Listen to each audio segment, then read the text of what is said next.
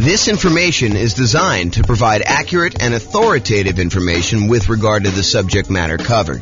It is offered with the understanding that the presenters are not engaged in rendering legal, accounting, or other professional services. If legal advice or other expert advice is required, the services of a competent professional should be sought. Welcome to the Irvine Real Estate Investing and Real Estate Financial Planning Podcast. Learn all about investing in real estate in Irvine, California, with a combination of real estate financial planning and modeling, with numbers specific to Irvine, plus syndicated, more generalized recordings of live and pre-recorded real estate investing classes, not all of them specific to Irvine. Be sure to stay tuned after the podcast for a message from our sponsors. Well, good morning and welcome, everyone. I am your host, James Orr, and today we're continuing with the series we have on improving cash flow. We find ourselves in a market where prices have gone up very rapidly over the last few years, maybe not so much in the last year or so since interest rates have gone on a tear, but interest rates are up a lot, and rents are up, but they're lagging a little bit behind what the increase in price and the increase in interest rates have done to cash flow, such that cash flow is not as great as it was if you were acquiring the same property a year ago as it is today. And so cash flow has become more important than ever, and yet harder to attain than ever. And we need some additional strategies to improve on that cash flow. And so this is the series we've been doing on how to improve that cash flow. And we've covered so far a bunch of the different stages of acquiring a rental property or owning a rental property. And I've broken out how to improve cash flow into those various stages. So for example, we covered all the different strategies you can use to improve cash flow or cash now when you're searching for properties. We've already covered that in a previous class. We've covered all the strategies to improve cash flow when you're financing the property. We've covered the strategies when you change the strategy that you're using and when investing, going from short-term rentals to long-term buy and hold, or, renting out, house hacking, or something like that. So we talked about all the different strategies you can change to improve cash flow. Talked about improving the property to do cash flow. We've talked about how to improve cash flow during the stage when you're marketing the property for rent. And we've talked about all the ways to improve cash flow when you own the property. Now we're going to talk about the last section, which is all the different ways to improve cash flow when you are renting the property. So this is all the stuff related to when you're renting the property. So let's jump right into it. I've broken down this stage into 5 different subgroups. So for example, I have a subgroup for when you add different services, when you add additional services, or when you add done for you services. I have a subsection for charging appropriately, billing back tenants for the things that they really should be paying for, or tiering rent by credit score, or collecting pet rent, things where you are not necessarily charging your tenant appropriately for doing that. I've got a whole section on convenience billing, changing the frequency of when you bill, getting them on or off auto pay, giving them a discount for on-time payment versus charging a late fee, and changing the term of when you do bill as another example of convenience billing. Then we've got a whole section on timing, giving them notice starting early to test high rents and renewing during peak season. And then finally, there's a miscellaneous section for making sure that your tenants have renter's insurance. And so let's jump right into those because I want to make sure we get them all covered, and I have a few things to say about each one. All right, so let's talk about the group of adding services. And I think these two are related. There's the additional services that you can add to offer to your existing tenants where you can increase your rent. So as a really simple example, can I add a high-speed internet and charge extra for offering that as an additional service to my existing tenants? As just one example. Or the second one here is done for you services. Can I offer them a done for them service where they wouldn't have to do stuff anymore? For example, let's say they live in a single family home And normally they would be responsible for lawn care as part of renting that particular property. But we could add a optional or maybe mandatory service for them to have the lawn service taken care of for them for an extra fee. And the extra fee can be more than what the person we are outsourcing it to would charge. There's a little bit of overhead and oversight that you need to do, and a little bit of risk, honestly, that they won't pay, or there'll be vacancy or whatever it is. So you should charge a small premium for offering additional services, additional done-for-you services. But you could do stuff like lawn care or snow removal or house cleaning or whatever other services that they might find valuable based on your knowledge of them as your tenants and what they might want. Okay, so either offer them additional things like high-speed internet or whatever you're doing there, or done-for-you services. The next group is charging appropriately. I don't know how many times I brought clients out to look at a property where the current landlord is not billing back for utilities. They're renting their properties and they're saying, water is included in rent, or electricity is included in rent, when you could measure the utilities and bill the tenants back separately for these extra utilities. So if the clients of mine that are looking at these properties, they see that as a way to immediately get higher rents and increase the profitability of their properties. And so if you are one of those people that are not currently billing back for a utility that is being provided to your tenants, and you're sort of just lumping it in with rent, you may want to break that out separately and charge that back to them, bill back for the services. And these can be things like things that are already included in an HOA fee. So, for example, there are some neighborhoods around here where the homeowners association includes garbage pickup as part of the HOA fee. But garbage service is something that typically tenants would pay for. And so I think you could, and definitely check with your attorney on these things, don't believe me, but I think you can and should break out the cost of what it would cost them to have the garbage and charge that back to offset some of the expense you have as part of the HOA fee that you're already paying to get the tenant to pay for their own garbage service. Or things like in our area, we have a thing called non-potable water, where we can use that water in order to water the lawn. However, it's not drinkable water. It's only used for watering the grass and sprinkler systems and stuff like that. And so sometimes there's an extra fee for use of that water. It's usually cheaper water than getting it from the city that is drinkable water. But your tenant is responsible for watering the lawn, and they should be paying for that service. So you should bill it back. Another example is electricity. Or if you're already grouping water in, if you only have one water tap coming in, you've got a 12-plex. A lot of times landlords are saying, hey, look, the water is not metered individually, so I can't go and charge that. No, I think you can actually prorate it. You can make it so that it's divisible by the number of units or by the number of people that live in the unit. Talk to your property manager or your attorney to make sure that that's legal in your particular area, that it's justifiable that you can do that. But I think that's completely valid. What about tiering rent by credit score? It's a controversial one in some ways, right? But if someone has a really, really good credit score, might you give them a discount because they are more likely to pay on time, less likely to have problems with them staying in the property? Or could you say to somebody who applies and you say, look, or normally our credit score cutoff is 650. If you have less than a 650 credit score, we don't usually rent to you. They say, hey, is there anything we could do? My credit score is only 640. And you say, well, I might be willing to rent to you, but I would need to charge either an extra security deposit or an extra non-refundable fee, kind of a risk premium, or, for $50 extra per month in rent, I could see, that being a way to offset the credit score kind of rule there. So you can go ahead and advertise the higher rent for someone who has great credit, and you could tier rent by different credit scores. Now, again, I would check with your attorney. This one seems a little controversial. It's not one I've done. This one could be controversial, though, as far as tiering rent by credit score. What about pet rent? If you allow pets, First of all, I should say this. I don't believe we as landlords can charge a fee large enough to cover the extra costs, the extra damage that we might see from a pet.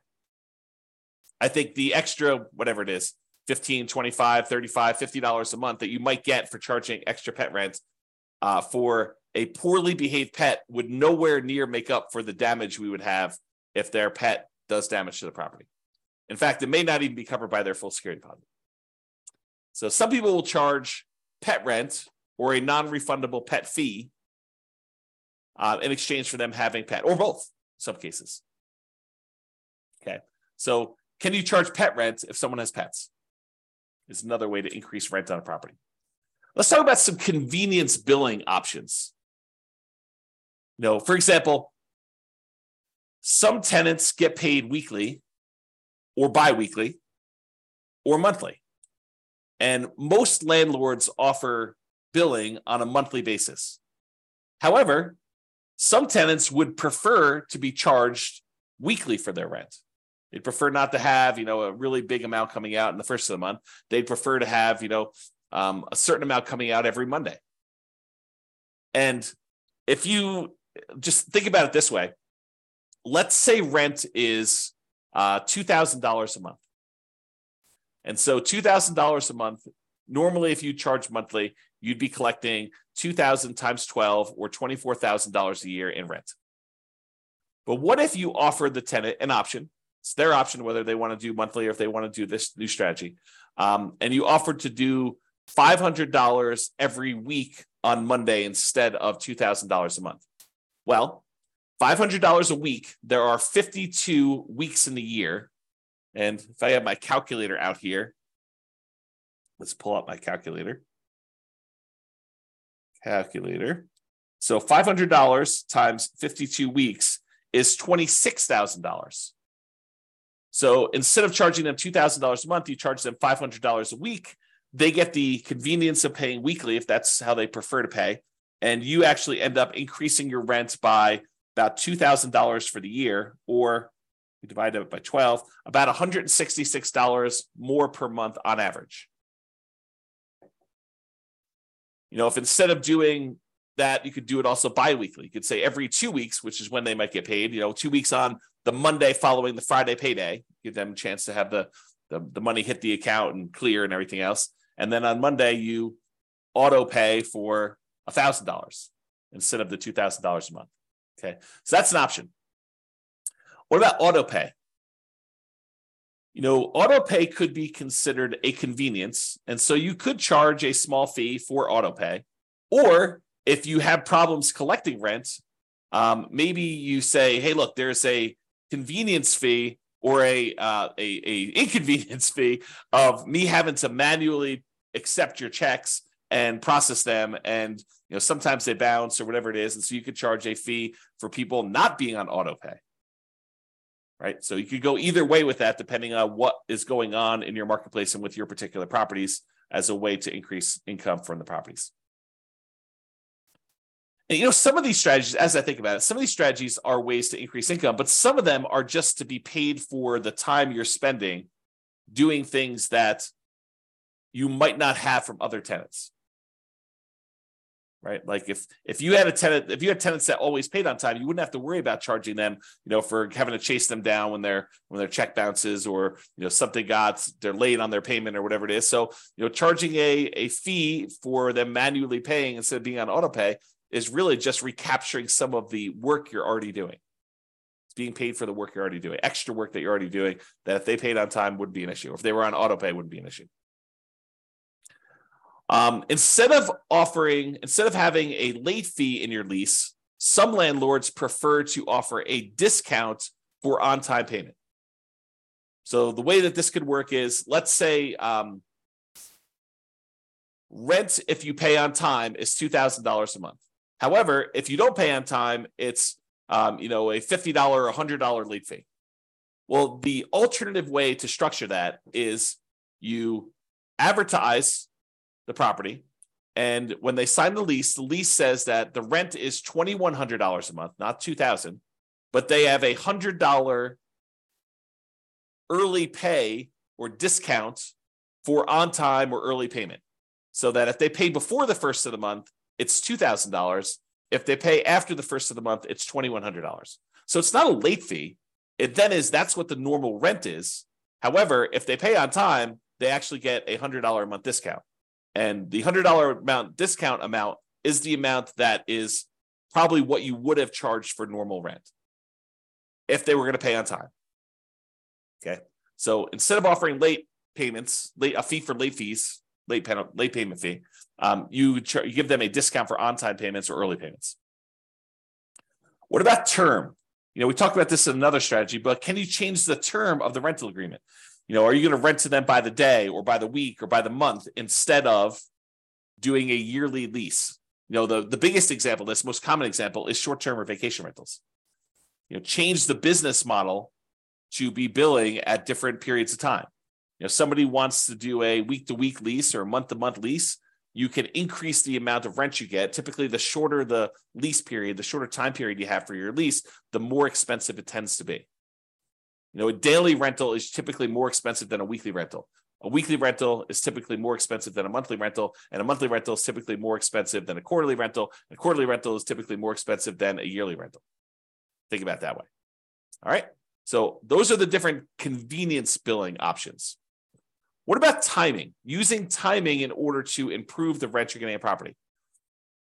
So one of the things is giving your tenants notice 60 to 90 days prior to their lease expiration to find out if they plan on renewing and what the renewal amount will be for them.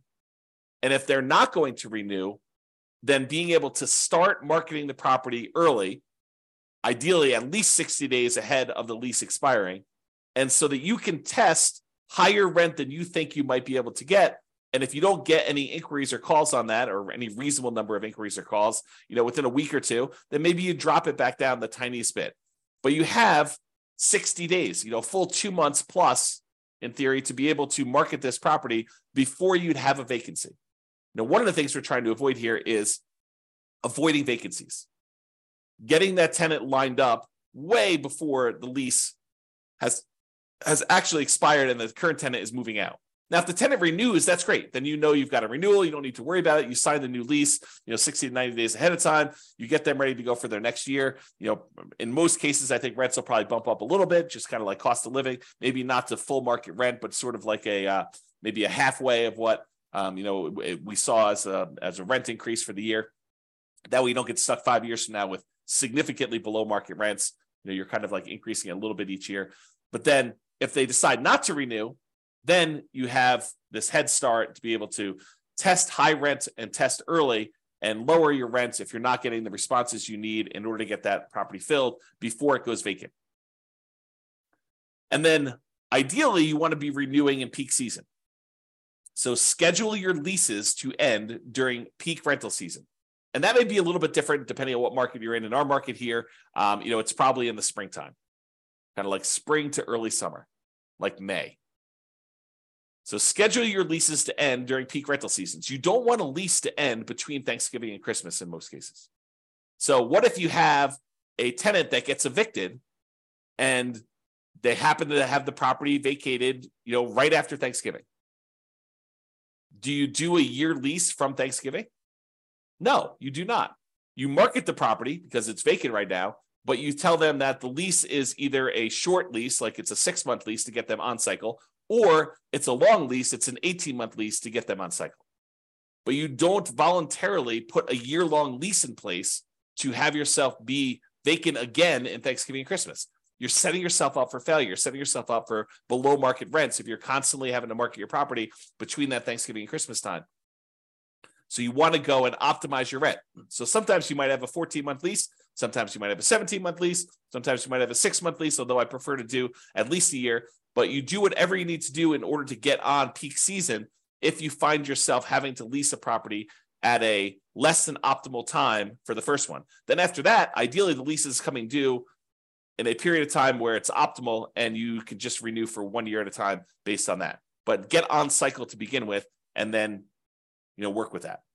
Okay. So those are all the things with timing, making sure the timing is in your favor for doing that. And then finally, renter's insurance. And you might be saying, Renter's insurance. James, why is renter's insurance on here as a way to improve cash flow? Well, it's not an issue unless there's a claim, right? If you have a tenant living in a property and something happens to the property, there's a fire, there's some type of flooding, there's a roof leak or something like that, and something in the tenant's property gets damaged, and they come after you to pay for their $5,000 kind of like furniture stereo system because the leak was there and they somehow think it was your fault. If they have renter's insurance, their renter's insurance will cover them for the damage. If they don't have renter's insurance, they think you're responsible for the damage and they're going to come after you.